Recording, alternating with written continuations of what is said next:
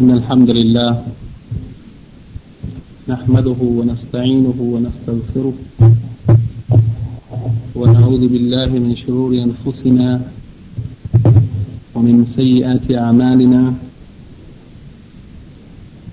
من يهده الله فلا مضل له ومن يضلل فلا هادي له وأشهد أن لا إله إلا الله وحده لا شريك له وأشهد أن محمدا عبده ورسوله. Verily the praise belongs to Allah. We praise Him, seek His assistance and forgiveness. We seek refuge in Allah from the evil of ourselves and the evil consequences of our deeds. Whoever Allah guides, there is no one that can lead him astray, and whoever Allah leads astray, there is no one that can guide him. I bear witness that nothing deserves to be worshipped except Allah alone, and that He has no partners, and I bear witness that Muhammad sallallahu alaihi wasallam is His slave servant and His messenger.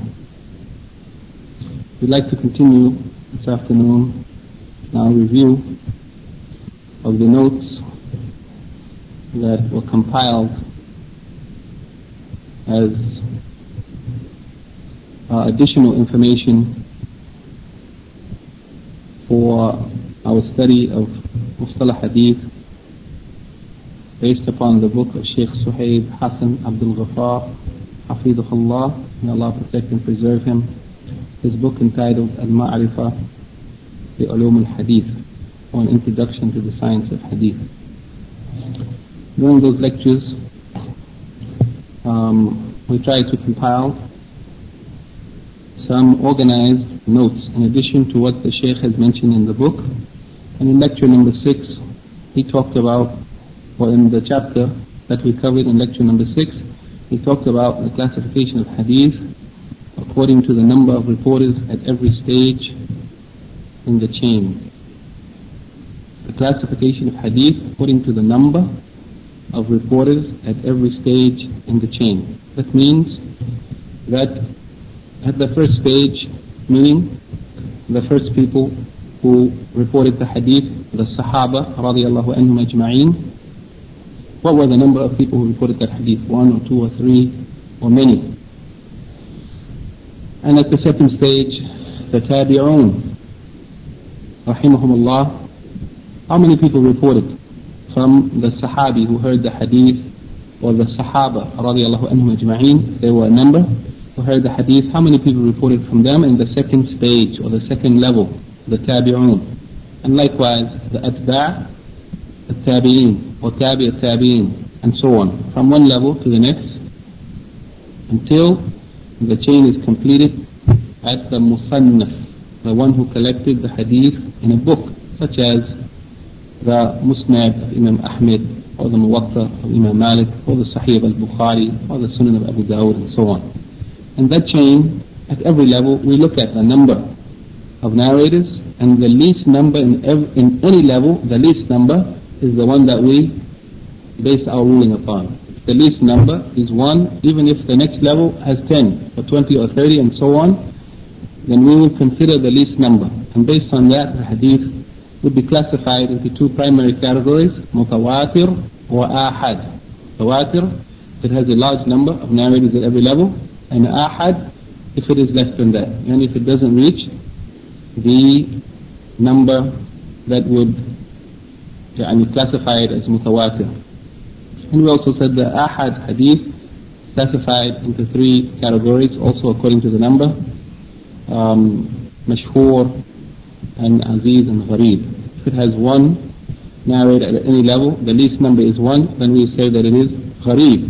If the least number is 2 or more, then it will be classified as aziz, and if it's 3 or more, as mashhur. So we said here in the notes the linguistic and technical definition of mutawatir. Linguistically, that which is consecutive or comes in succession. Consecutively in every level there was a large number. That's the linguistic meaning, consecutive or in succession. And the technical meaning of mutawatir, that which is reported by a large number of people. That by such a large number of people that it would be impossible under normal circumstances for those people to conspire to forge or fabricate that hadith. The important point in this definition is that there are a large number of people at every level, and that under normal circumstances, it's unlikely, if not impossible, for those people to have come together and conspired and schemed to fabricate or forge a hadith against the Prophet ﷺ, and therefore that hadith would be considered as sahih, even without consideration of the individual people in the chains of narration. The fact that it's reported mutawatir by a large number at every level, making it impossible for them to have conspired, is sufficient for us to accept that hadith as being authentic. Then we said that the conditions, the shurut for hadith mutawatir, is number one, that it be reported by a very large number of people, and that number is not agreed upon. What is the number? 4 or 5 or 10 or 70 or more than that. Number two, that large number of reporters is found in every level of the chain. Yani that this large number of reporters, it should be, that this large number of reporters is found in every level of the chain. Not in some levels or in most levels, but in every level. Number three, that under normal circumstances, it would be impossible to conspire or forge that report or that which has been narrated from the Prophet ﷺ of his actions or sayings or approvals. And lastly, D, that its basis be derived from something known by the senses, sight, hearing or feeling, and not something that is just derived by the intellect, such as a theory or a principle or rule, 2 plus 2 equals 4.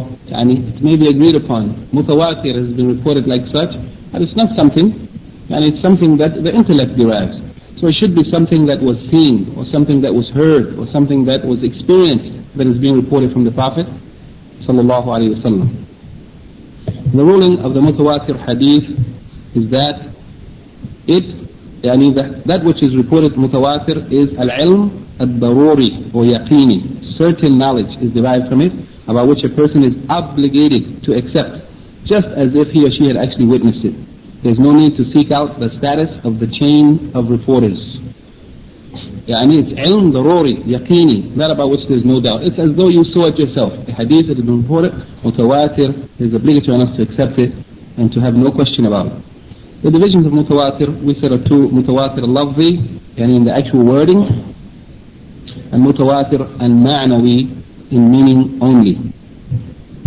And of those hadith which are reported, mutawatir al-lafzi, the actual wording of the hadith, the same wording has been reported by many chains of narrators. Amongst those hadith is the hadith, whoever lies upon me intentionally, then let him take his seat in the hellfire. Now, this hadith is a warning. People should be careful to report or to ascribe or attribute to the Prophet ﷺ that which they cannot confirm. And as for mutawatir al-ma'nawi, in meaning only, the meaning, the same meaning has been reported through many chains, such as the raising of hands in supplication. And here, this is general. Raising of hands in supplication is general from the sunnah, though it was not from the sunnah to raise the hands in the supplication immediately after the obligatory prayers. Prophet ﷺ didn't used to do so. But in general, supplication outside of on this occasion, in general, it's from the sunnah to raise one's hand when supplicating. And this is also applicable in salat, in the qunut, in salatul witr. It is from the sunnah to raise one's hands in the dua of qunut in salatul witr. And it's not from the sunnah to wipe one's face after completing that dua, as the majority of the people you'll see doing today in the qunut of salatul witr. Most of the people, when the dua is finished, they wipe their face. It is not authentically reported to wipe the face on this occasion, though it is authentically reported to raise the hands. Likewise, we mentioned that of the hadith mutawatir in meaning is the punishment in the grave, which is a fundamental that is believed and agreed upon by the Ahl Sunnah as part of the Aqidah of Islam. Belief in the punishment in the grave. The fountain, the hawd of the Prophet ﷺ on the day of resurrection, building of a masjid for the sake of Allah, and so on. Then we talked about khabar al-ahad. Linguistically, ahad, it means, it is the plural of one.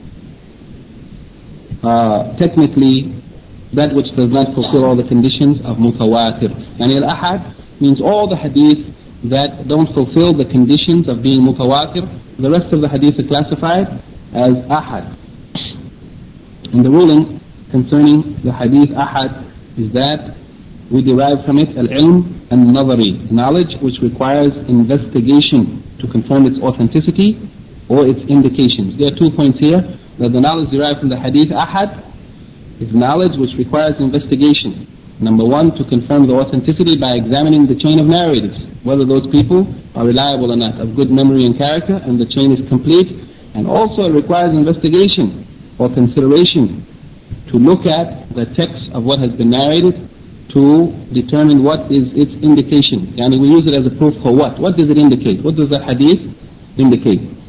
The divisions of al-hadith al-ahad, according to the number of chain of narrators, are 3 or more al-mashhur, 2 or more aziz, and 1 gharib, according to the lowest number at any level in the chain. Al-mashhur linguistically means well known or famous, and technically that which is reported by 3 or more people at every level in the chain, and it has not or it does not fulfill the conditions of mutawatir. Al-mashhur has also been divided into 2 categories: al-mashhur al-istilahi, which is the definition which we just gave, the technical definition, and it is also used in another way, al-mashhur ghayru al-istilahi, yani other than the technical meaning. And al-mashhur, when it's used in other than the technical meaning that we mentioned here, that in every chain or in every level of the chain of narrators there are 3 or more reporters, it may apply to a number of different things. One of them, that which is reported through 1 chain of narrators. That which is reported through more than 1 chain. And that which has no chain of narrators at all. Yani, here the people use mashhur in other than the technical meaning to refer to that which may have 1 chain or more chains or no chain at all. But what they mean is that it's mashhur, meaning it's famous, not in consideration of the chain of narrators, but that it's famous. Many people are mentioning this hadith. That's the other than the technical meaning. Its ruling, neither of the 2 types of mashhur is necessarily described as sahih or da'if. It may be sahih, it may be hasan, it may be da'if, it may be mawdu'. Yani, the fact that a hadith is mashhur in the technical meaning or in the other than the technical meaning is not an indication that it's sahih other than sahih. And it has to be examined to see about its authenticity. As for al-aziz, linguistically it means rare or strong, and technically it means that which is reported by no less than 2 narrators. No less than 2 narrators at every level of the chain, even if it exceeds 2 at some of the levels in the chain of narrators. An example of hadith aziz is none of you is a believer, yani has perfect belief or complete iman, until I am more beloved to him than his father, his child, and all of mankind. This hadith is reported by Al-Bukhari and Muslim, muttafaqun alayh. And this hadith has been reported with chains of narrators that include at least 2 narrators at every level. Its ruling, it is not necessarily described as sahih or da'if. It may be any one of them. Also, a hadith being aziz is not a condition for authenticity. It is not a condition for authenticity as claimed by some of the scholars. I mean, some of the scholars said that if a hadith is not at least aziz, we cannot call it as sahih. That means that any hadith that's gharib, has 1 narrator at any level, and that hadith will not be sahih. And this opinion is rejected because there are a number of hadith that are gharib, such as إِنَّمَا الْأَعْمَالُ بِالنِّيَّاتِ, which is reported by Al-Bukhari and Muslim. And it is hadith gharib. It has 1 narrator at 3 different levels. At the first 3 levels in the chain, there only 1 narrator, and then after that, many people reported it.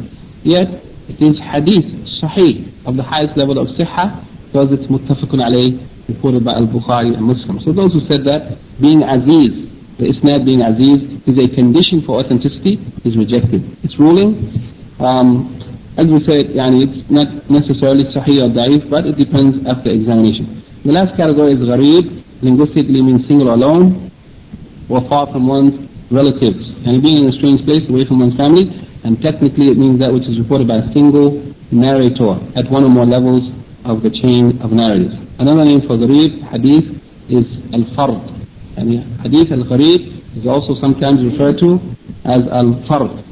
It is the opinion of Al-Hafiz ibn Hajar al-Asqalani that the 2 expressions, al-fard and al-gharib, have the same meaning, except that al-fard is more commonly used to refer to al-fard al-mutlaq, yani reported by a single narrator from a companion. And al-gharib is more commonly used to refer to al-gharib al-nisbi, reported by a single narrator at a later level in the chain. And if the single narrator is in the beginning of the chain, the one who reports from Sahaba, then it may be referred to as al-fard al-mutlaq.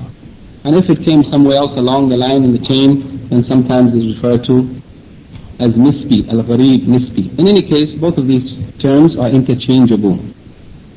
Then we talked about these two terms, al-fard mutlaq and al-gharib nisbi. You can look at the notes. It's not really that important to make the distinction between them.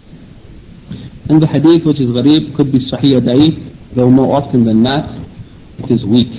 A lot of the hadith that Imam al-Tirmidhi rahimahullah refers to as gharib, hadith gharib, more often than not they are weak. In lecture number 7 we talked about the hadith or classification of hadith according to the manner in which the hadith is reported. According to the manner in which the hadith is reported. And here, under this title, the Shaykh talked about at-tadlis. Tadlis and its types. And the types of tadlis are many. There are two primary types, and there are three types that we actually explained in some detail. At-tadlis is the action, and al-mudallis is the one who does that action. Al-mudallis, linguistically, is derived from at-tadlis, the action itself, which means hiding the defect of a product from the purchaser. And hiding a defect, covering it up in some way, so that you can deceive somebody to buy something, giving them the impression that something is better than it really is. Technically, it means hiding the defect in the chain of narrators to improve its appearance.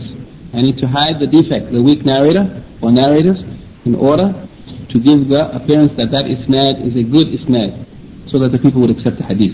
The divisions of at-tadlis, aqsam at-tadlis, has two principal divisions: tadlis al-isnad and tadlis al-shuyukh. The worst of them is the first, tadlis al-isnad. Concerning tadlis al-isnad, there are a number of definitions, and there are books written about it where the scholars differed about those definitions. And I tried to summarize here the most important of what has been said concerning tadlis al-isnad. Tadlis al-isnad has a number of definitions from earlier scholars, including the narrator reports from his teacher whom he has heard some hadith from, other hadith which he has not heard directly from his teacher. He heard some hadith from a particular shaykh, but this hadith that he's reporting now is not from the hadith he heard from him. Maybe he heard it from somebody else who heard it from that shaykh. He didn't hear it directly.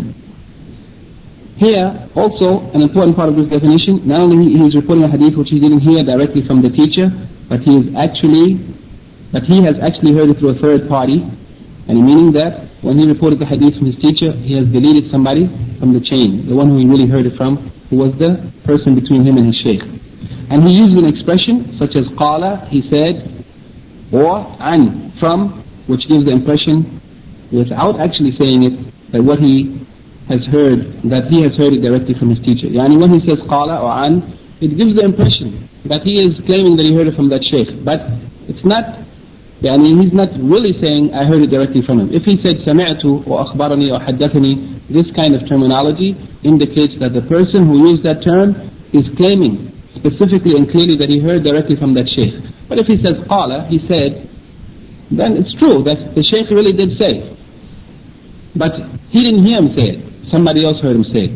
So this gives the impression, he's trying to use a word that's vague, that will give the person the impression that I heard it directly from that shaykh, when in fact, he didn't hear it directly from him, but he doesn't want to lie and said, sami'tu, I heard it. He doesn't want to lie. So he uses a word that's vague, and that way he won't be classified as a liar.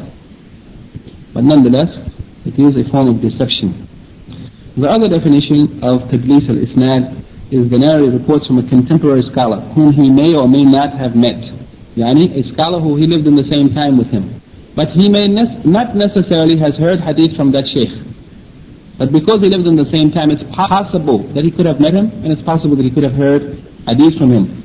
And many of the scholars accepted the hadith of a person who lived in the same time as the shaykh who he claimed to heard from, even though they don't have any proof that he really heard from him. But they said as long as he lives in the same time, then we accept his claim that he heard from that shaykh.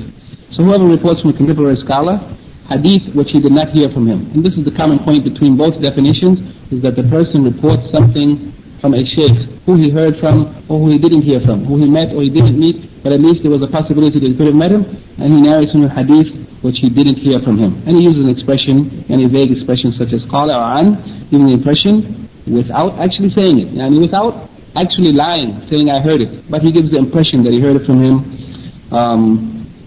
He gives the impression that he heard it directly from the contemporary scholar, while he actually heard it through a third party. Some scholars use the second definition as al-mursal al-khafi, and under the hadith mursal.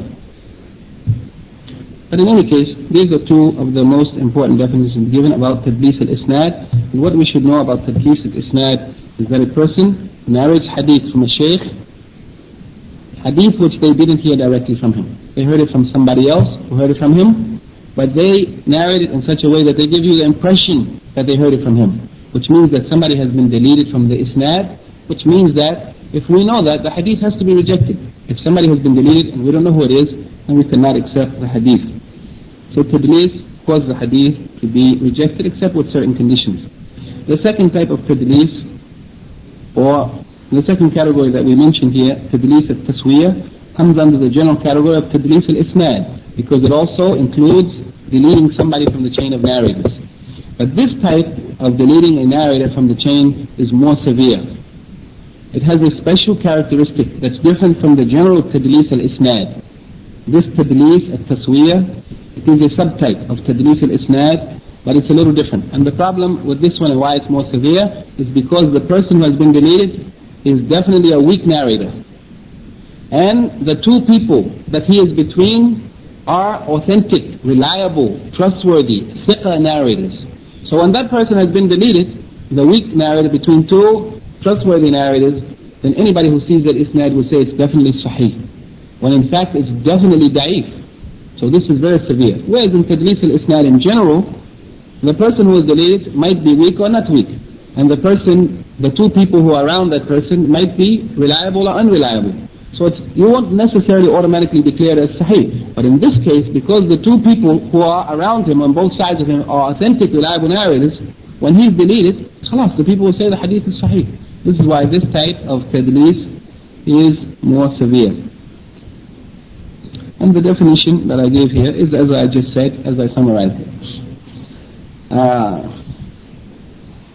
The second type, or the second major category, after tadlis al-isnad and its subcategory, tadlis al-taswiyah, the second general category is tadlis al-shuyukh. And this is the least and severe of the types of tadlis. Tadlis al-shuyukh, it is a type of tadlis in which nobody is deleted, nobody has been removed. The isnad is complete as the person narrates it, except that he reports from his sheikh or describes him in such a way that his identity is hidden. And he mentions that he heard from his sheikh, but here it says, this is when a narrator reports a hadith which he has actually heard from his teacher. He then mentions his teacher with a name or a kunya, yani Abu so-and-so, so-and-so, whatever, a title or a description which he is not well known by, in order to hide his true identity. Yani he describes him in a way that people will not know really who he is. By a name that he is not well known by, though it may really be his name, or a kunya that he is not known by generally. The ruling concerning the practice of tadlis al-isnad is considered makruh, hated by most of the scholars. Tadlis al-taswiyah is considered as the most hated type, and tadlis al-shuyukh is the least hated of the types of tadlis. The ruling concerning reports from those who practice tadlis, the first opinion is all their narrations are rejected. Yani anybody who practices tadlis, if we know that he is a mudallis, his narrations, the first opinion is all his narrations are rejected, even if they make it clear that they heard that particular hadith from the teacher whom they are reporting from. And even if they use the language that's clear, they didn't say an or qala, but they said haddathani or akhbarani or sami'tu, clear language that they heard it directly from their shaykh. Even when they say that, the first opinion is that still we reject the hadith of a mudallis, no matter how he reports it, no matter if the expression is clear or vague. The second opinion, which is the actually more correct opinion, is that there should be a distinction made between the reports of narrations which the mudallis makes clear, and which the mudallis makes clear that he has heard it from his teacher. And when he makes it clear that he heard it from his teacher, then we can accept his hadith in general. these should be accepted, and those which use expressions which do not make it clear to be rejected. And this is the more correct opinion, unless there are other factors. But otherwise, if that person who does tadlis is a good narrator, and he makes it clear that he heard it from his shaykh, then we have no doubt that he has deleted someone. In that case, his hadith can be accepted. Perhaps we can stop here, because the next lecture we dealt with shaz and munkar and mudraj, and all of these terminologies are very important, requiring a little more time, so I don't want to race through them. Inshallah, I hope that you will read them before the next meeting and be a little familiar with them, because these terminologies are a little more tricky. If there's any question about what we discussed today or last week, anything that's unclear or any comment, we can take it now. Otherwise, we'll look at some hadith, or at least one hadith in the time remaining, or some discussion about the terminologies of Salah Hadith which we have been covering during this course. Is there any question or comment or anything? Actually, today we were supposed to look at some hadith from a book called Ahkam al-Siyam, in which there's some good discussions concerning the classifications of hadith related to fasting. But unfortunately, yesterday or the day before, I don't know how, somehow I lost the book. So, in any case, we'll take a hadith from Irwa al-Ghalil, volume 4, which is the study of the hadith, takhrij of the hadith from the book of Fiqh, Manar al-Sabil, and one hadith from the book of Siyam, which relates, I'll try to summarize the discussion because it's pretty lengthy. It relates to hadith number 919, page 36, the hadith of Ibn Abbas رضي الله عنهما and Anas رضي الله عنه. كان النبي صلى الله عليه وسلم إذا أفطر قال, whenever the Prophet صلى الله عليه وسلم used to break his fast, he used to say, اللهم لك صمنا, O Allah, for you we have fasted. وعلى رزقك أفطرنا, and with your provisions or sustenance which you have provided for us, we have broken our fast. اللهم تقبل منا, O Allah, accept from us, إنك أنت السميع العليم, verily you are the one who hears everything and the one who knows everything. This hadith is one of the most common supplications that have been quoted in the books about fasting from the Prophet ﷺ, sometimes with different wordings. And here the Shaykh discusses it in length and in detail. I'll try to summarize as much of it as possible. First he says, as is his practice in this book, Irwa al-Ghalil, after he mentions the hadith, he usually mentions his ruling concerning that hadith. Does he consider it as being sahih, hasan, or da'if, or whatever?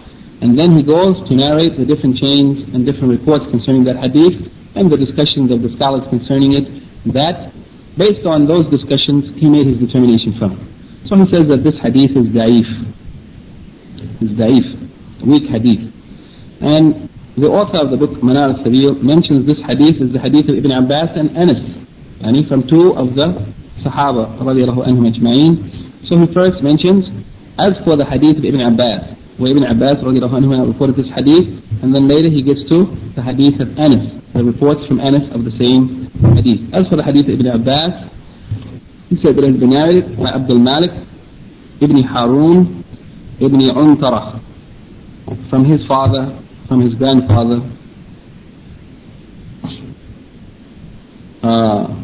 marfu'an. And marfu'an means attributed to the Prophet sallallahu alaihi wasallam. Mawquf, the saying of Sahabi. Marfu' is the saying of the Prophet sallallahu alaihi wasallam. He said this hadith is reported by Ad-Darqutni in his Sunan, and Ibn Sunni in his book Amal al-Yawm wal-Layla, and mentions the number, and Tabrani fil Mu'jam al-Kabir, the page and volume and so on. And then he said, I say, هذا إسناد ضعيف جدا وفيه إلتان. This hadith is very weak, ضعيف جدا, and it has two علة. Two what? Defects. Two defects.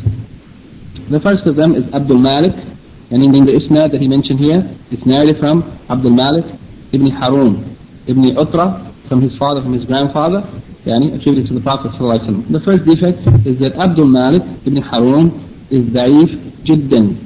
very weak. Al-Dhahabi said in his book Al-Du'afa, تركوه وقال السعدي دجال. تركوه means he has been left, abandoned. And usually in Arabic that the scholars abandon, they left him matruk, that means that he is severely weak and to be rejected. Otherwise they wouldn't use such a term for him. And Dajjal also is a very severe term, criticism of an Arab. The second problem with this hadith is Harun ibn Utra, yani the father of Abdul Malik, that he is mukhtalif fihi, and the scholars differ about him. Some of them affirmed him and some of them rejected him. Imam al-Zahabi rahimahullah said in his book Al-Mizan, reporting from Ad-Darqutni, the great scholar of ilm, that he said أنه ضعفه, he said that Ad-Darqutni has declared him to be da'if. Ibn Hibban rahimahullah in his book Ad-Du'afa,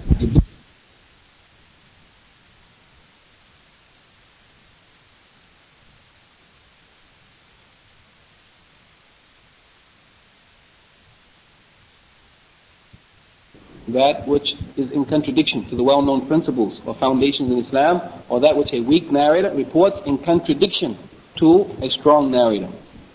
And then he says also, Ibn Hibban says about him, يروي المناكر الكثيرة, that he has reported many munkar hadith, many, not only this one but many, حتى يسبق إلى القلب أنه المعتمد لها. Ibn Hibban said that so many munkar hadith he narrated that you get the feeling in your heart that he has narrated them intentionally, not by mistake. ولا يجوز الاحتجاج به بحال. And Ibn Hibban says that it's not permissible to use him, that which he has reported, as a proof in any case or in any circumstance. That's how severely weak he is. Then Ibn Hibban narrates him in his book Al-Thiqat, the book of good narrators. And Ibn Hibban rahimahullah says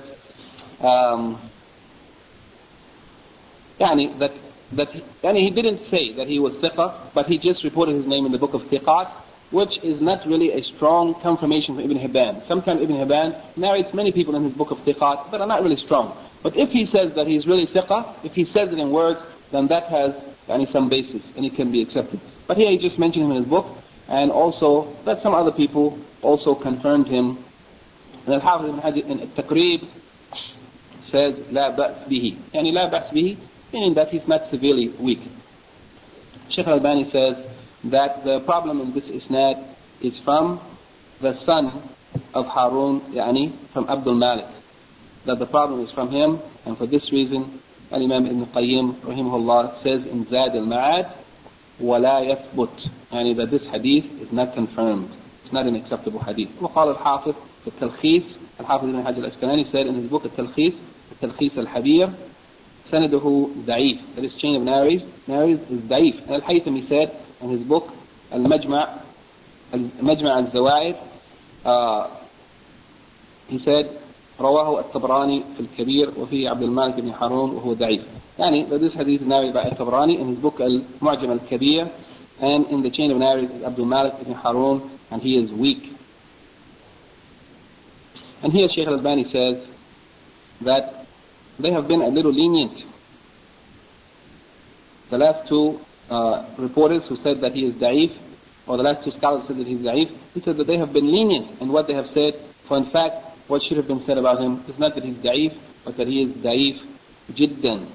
And here he makes an important comment for us related to the consideration of hadith, which have some defect, and if it came through many different chains of narrators, perhaps it could be raised up to Hasan li ghayrihi.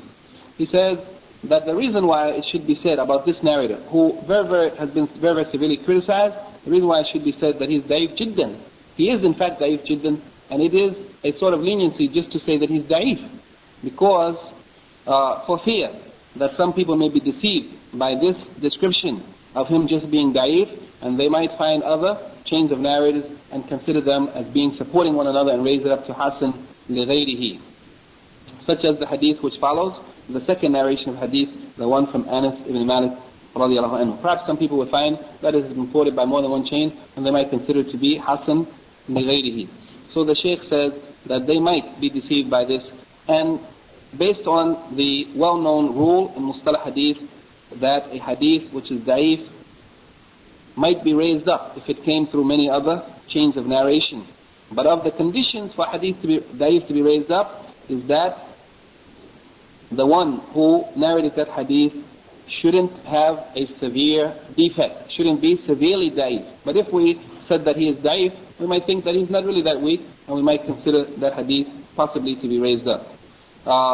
And this is not so in the case of this hadith. Yani that is not a minor weakness, but it is a severe weakness. As for the hadith, the second chain, that is, or the second hadith which has been reported of this meaning from Anas radiallahu anhu, he said that it has been reported through Ismail ibn Amr al-Bajali. Ismail ibn Amr al-Bajali, who reported the hadith from Dawood ibn Zaburqan, who reported it from Shu'bah, who is one of the great scholars of hadith, from Thabit ibn Bunani, one of the tabi'een,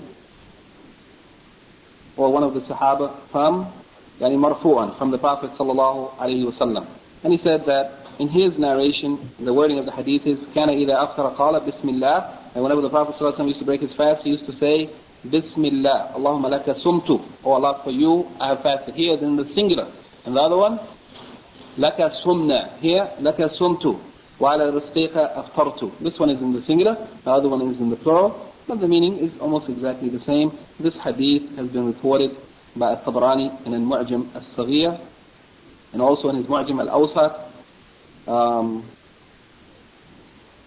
Abu Nu'aym in Akhbar Al-Asbahan, Tabarani said, تَفَرَّدَ بِهِ Ismail ibn Amr. Yani, that Ismail ibn Amr, he was alone in narrating this hadith, Al-Bajali.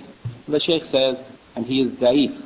And Al-Dhahabi said in his book Al-Du'afa, ضَعَفَهُ غَيْرَ وَاحِدٍ. Yani, that more than one of the scholars has considered him to be da'if. And then the Shaykh says, وَشَيْخُهُ, not only that, but also his Shaykh Dawood ibn Zaburqan, شَرٌ مِنْهُ. Yani, is the worst, yani, is considered to be more evil or worse than him. Al-Dhahabi said about his Shaykh, about the Shaykh of Ismail ibn Amr al-Bajali, قال أبو داود, الذهبي is quoting from Al-Imam Abu Dawud, متروك, said that he is matruk, which is the lowest level or the worst type of criticism that can be mentioned after considering someone to be an outright liar or fabricator against the Prophet ﷺ.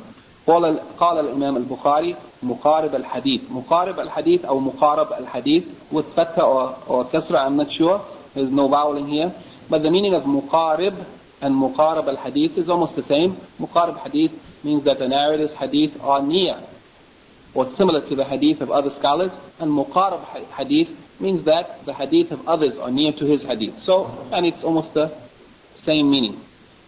And some of the scholars said that muqarab hadith, it means that that person, yani it's somewhat of a good statement against him or for him, but not really certifying him as being strong. But that he's not, he doesn't conflict a lot with other narrators, which is a suggestion that he's not that bad as a narrator. Al-Hafiz ibn Ajil al-Asqalani says in the Taqrib, matruk, said that he is matruk. Kazzabahu al-Azdi, called him a liar, a fabricator against the Prophet ﷺ. And this hadith, concerning it, Al-Haythami says in Majma' al-Zawaid, Urahu al-Tabarani, Tabarani has narrated in his Awsat, and it contains Dawood ibn Zaburqan, and he is da'if. Here the Shaykh says that it's also not only narrated in the Awsat, the Mu'jam al-Awsat, but also in the Mu'jam al-Saghir of al-Tabarani. And then he says, this hadith has also been narrated from another chain, Mursalan. Mursal. Mursal meaning that it has a break in the chain. From which side?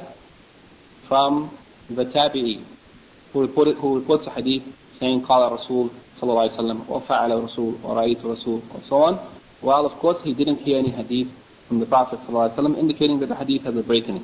So he said it has been narrated مرسلا from Hussein ibn Abdurrahman, from Mu'az ibn Zahra, أنه بلغه, that the Prophet صلى الله عليه وسلم كان إذا أفطر قال اللهم لك صمت وعلى رزقك أفطرت. Yani that it has reached me that the Prophet ﷺ used to say whenever he used to break his fast, Oh Allah, for you have fasted, and upon your provisions I break the fast. This hadith has been quoted by Abdullah ibn Mubarak in his book Az-Zuhud, and others, including Abu Dawood and Al-Bayhaqi reported it from Abu Dawood, and Ibn Abi Shayba in his Musannaf, and others, all of them from, by way of Hussein, this narrator, Hussein ibn Abd al-Rahman, except that some of them didn't say, or none of them said, Ballagahu, as it's reported here, Ballagahu, except Abu Dawood. And Ballagahu means that it reached him, meaning that there's not a complete chain. There's also a break in the chain. In any case, the Shaykh says concerning this hadith, that its isnad is da'if. Not only is it mursal, not only is there a break after the tabi'i, but also Mu'ad, the person in the isnad that is that Hussein ibn Abd al-Rahman reports from, Mu'ad ibn Abi Zuhra, he is majhul al-ayn.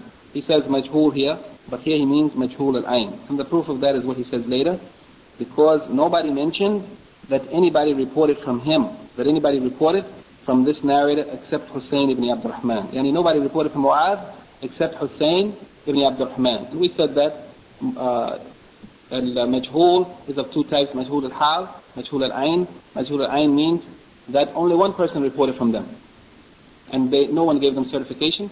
Majhul al-hal means two or more reported from them, but likewise nobody gave them certification. In any case, he's not certified, so he wouldn't be accepted. But majhul al-ayn is worse, because nobody reported from him except one person. And here in this case, this narrator, he is majhul al-ayn, because nobody reported from him except Hussein ibn Abd al-Rahman. Also Ibn Abi Hatim narrated him or mentioned him in his book Jarh al-Ta'dil, and he didn't mention anything against him or for him. And Ibn Hibban mentioned him in the section of al-Tabi'in in his book Al-Thiqat, the reliable narrators, but also not saying anything, just mentioning his name in that book, which is not really a strong certification. And this has been mentioned in Al-Tahdhib by Al-Hafiz ibn Hajar al-Asqalani, while nobody actually has given him tawfiq or confirmation. But Al-Hafiz said in Al-Taqrib concerning this reporter that he is maqbool, and acceptable. But maqbool is a terminology that Al-Hafiz ibn Hajar uses. That means that the narrator is not really a strong narrator, but he is acceptable if somebody else narrated the same thing, similar to him, supporting him. Otherwise, he is not strong and not to be accepted. Here, the Shaykh says here that he's maqbool, and then he explains that Hafiz means by that, he's maqbool inda al-mutaba'a, when somebody else also narrates a hadith supporting him. And this has been mentioned by Hafiz ibn Hajar al-Asqalani in the introduction to his book, At-Taqrib. So even though there are two chains of narration here, both of them are weak, very, very weak, da'ifan jiddan, and neither of those can be used as supporting for this hadith, so the hadith remains weak. In spite of that, some of the scholars classified this hadith as sahih. A group of scholars classified it as sahih, and Shaykh al-Albani rahimahullah says, I don't know how I have been affected by them. In my comments on the Sahih of Ibn Khuzaymah, and in his commentary related to Sahih ibn Khuzaymah, and he also somehow let this hadith pass by him, even though he said that I considered the tasheeh, or the considering of the hadith as sahih by these people, I considered it to be strange. How can they classify it as sahih? But in any case, since there's no shahid or supporting narration that is strong to support this hadith, then it remains as a weak hadith. And it is the end of what he said here. In any case, one of the main benefits of this discussion is how a hadith is examined. It is called al-i'tibar. And Sheikh Suhaib mentioned it in the book briefly, i'tibar. And you're looking at the various chains of narration of a hadith in order to see if there's something that can support it. Can it be supported and therefore be raised up if it has a defect? This type of consideration or examination is called i'tibar. And this is what the Shaykh is doing in this discussion of the hadith, looking at the other chains and examining each of them, trying to see if any of them are stronger or weaker, or what are the defects in them, and whether or not, if we combine them, if it can be considered as hasan li ghayrihi or hasan bi majmu' at-turuq. Bi majmu' at-turuq means by the collection of different chains of narration, perhaps it will be strengthened and raised up to an acceptable level.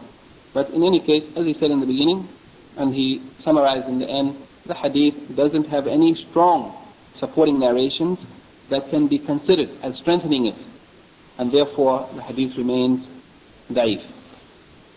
So in any case, this hadith is important in that it is a common supplication that are reported in many books, and it is not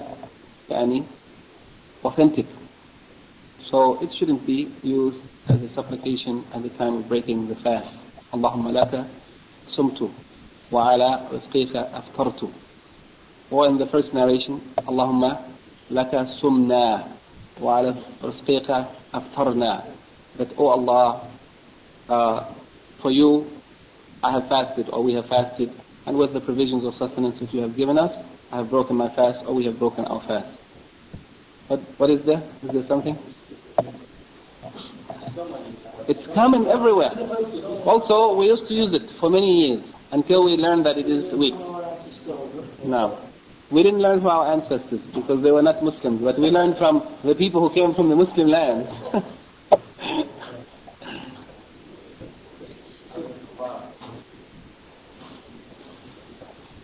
Shaykh al-Albani, there's no time here, but Shaykh al-Albani mentions the discussion of this. The next hadith that came in Manar al-Sabil is the hadith of Ibn Umar, marfu'an, كان إذا أفطر قال, that the Prophet ﷺ, whenever he used to break his fast, he used to say, ذهب الظمأ وابطلت العروق وثبت الأجر إن شاء الله, reported by Ad-Darqutni. And Shaykh al-Albani says this hadith is Hasan.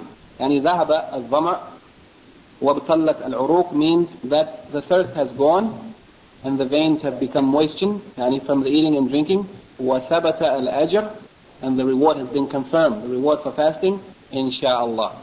This hadith, Shaykh al-Albani says, is Hasan, and he has a long discussion about it, which we don't have the time to complete today. But in any case, he said that the hadith is Hasan. It's reported by, also, not only by Darqutni, it's reported by Abu Dawood, and Nasa'i in his Sunan al-Kubra, in his major book of Sunan, Ibn Sunni, Al-Darqutni, Al-Hakim in the Mustadrak, Al-Bayhaqi in his Sunan, by way of Ali ibn Hasan ibn Shaqiq, who narrated from Al-Husayn ibn Waqid, who reported from Marwan ibn Salam, Al-Maqfa', who said, رأيت ابن عباس يقبض على لحيته فيقطع ما زاد عن الكف وقال كان رسول الله صلى الله عليه وسلم إذا أفطر, to the end of the hadith. And in this hadith, Shaykh al-Albani says is Hasan.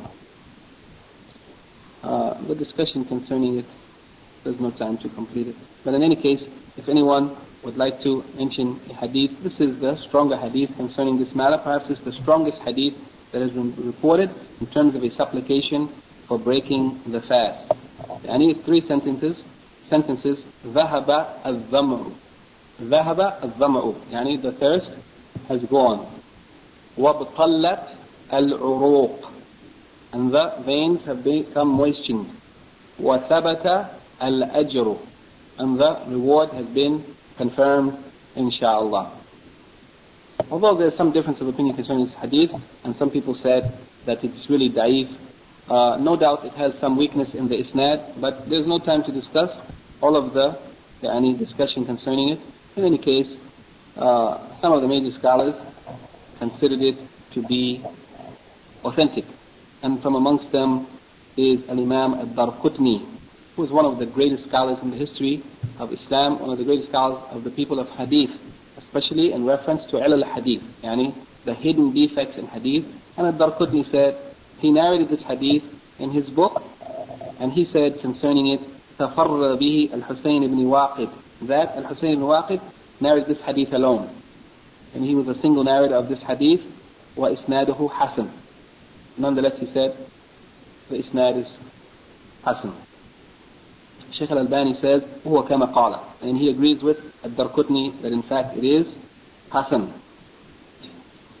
Al-Hafiz ibn Hajar mentions in his book At-Talkhis this hadith, and he also agreed that the hadith is Hasan. أقره الحافظ في التلخيص فإن الحسين هذا وإن أخرج له مسلم فقد قال الحافظ في التقريب, يعني that he said that this narrator Al-Husayn ibn Waqid, he was one of the narrators that Imam Muslim used in one of the hadith in his Sahih. He accepted him as a reliable narrator, which normally we would consider it to be of a higher level, not just his hadith hasan but sahih. However, Al-Hafiz ibn Hajar said in Taqrib, ثقة له ألحام, يعني that he was a ثقة, reliable narrator, but he did make some errors. And sometimes he made some errors. And not many errors. And he wasn't كثير الأوهام. But له ألحام means that he made some errors. Therefore, the grade of his hadith is reduced a little, from Sahih to Hasan.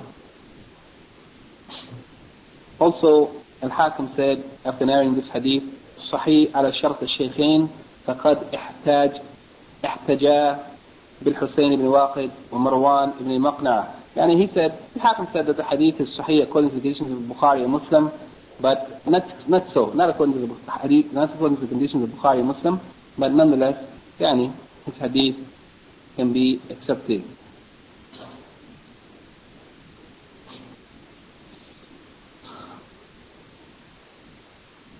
Finally, the Shaykh says, على شرط البخاري وكنت أظن سابقا أيضا أن هذا القول من ذهبي متعقبا به على الحاكم، والآن تبين لي أنه حكاية منه لقول الحاكم وغر له عليه كما هي عادته، وأما عند التعقب أن يصدر بقول قلت وذلك ما لم يصنعه هنا التصويب نسخة التدريس الصحيح على الشيخ الخالد فقد يحتاج. يعني there's some discussion here at the end whether or not there was a statement, was it actually the statement of Imam al-Zahabi or was it the statement of Al-Hakim? And in fact it was the statement of Hakim, not al-Zahabi, that the hadith is Sahih according to the conditions of Al-Bukhari and Muslim. And it was the statement of Imam al-Hakim in al-Mustadrak. And as we mentioned on a number of occasions, Imam al-Zahabi did a checking of the hadith of al-Mustadrak, and sometimes he used to agree with Al-Hakim and sometimes he used to differ with him. Fadl. Now,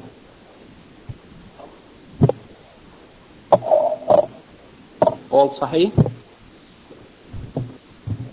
This is the intention of Al-Imam Al-Hakim, is that all of the hadith in his book Al-Mustadrak, it should be Sahih, according to the conditions of Bukhari and Muslim, or one of them.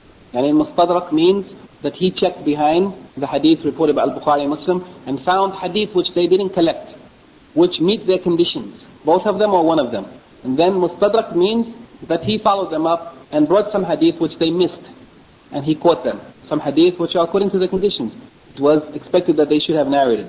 But in fact, actually, Bukhari and Muslim both, rahimahumullah, never claimed to narrate in their books of Sahih every hadith that's Sahih according to their conditions. They didn't claim that. On the contrary, they said, both of them, each of them said in their own words, that I have not collected all of the hadith which I consider to be Sahih in this book.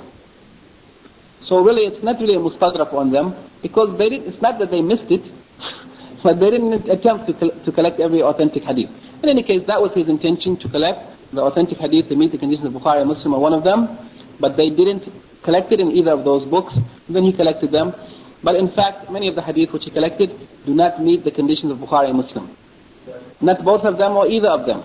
And some of the hadith, in fact, which he collected in Mustadrak are not even Sahih hadith. Not only not on the conditions of Bukhari and Muslim, are not even Sahih. Some of them are Hasan, and some of them are Da'if. But many of the hadith, they are in fact Sahih hadith, na'am. But not in every case. It cannot be relied upon as a general rule, that whatever is in Mustadrak is according to the conditions of Bukhari and Muslim. Not so. Not so. Sometimes he said according to the conditions of Bukhari and Muslim, sometimes he said according to the conditions of Bukhari, sometimes he said according to Muslim. But in any case, there are many hadith which don't meet their conditions, neither one of them.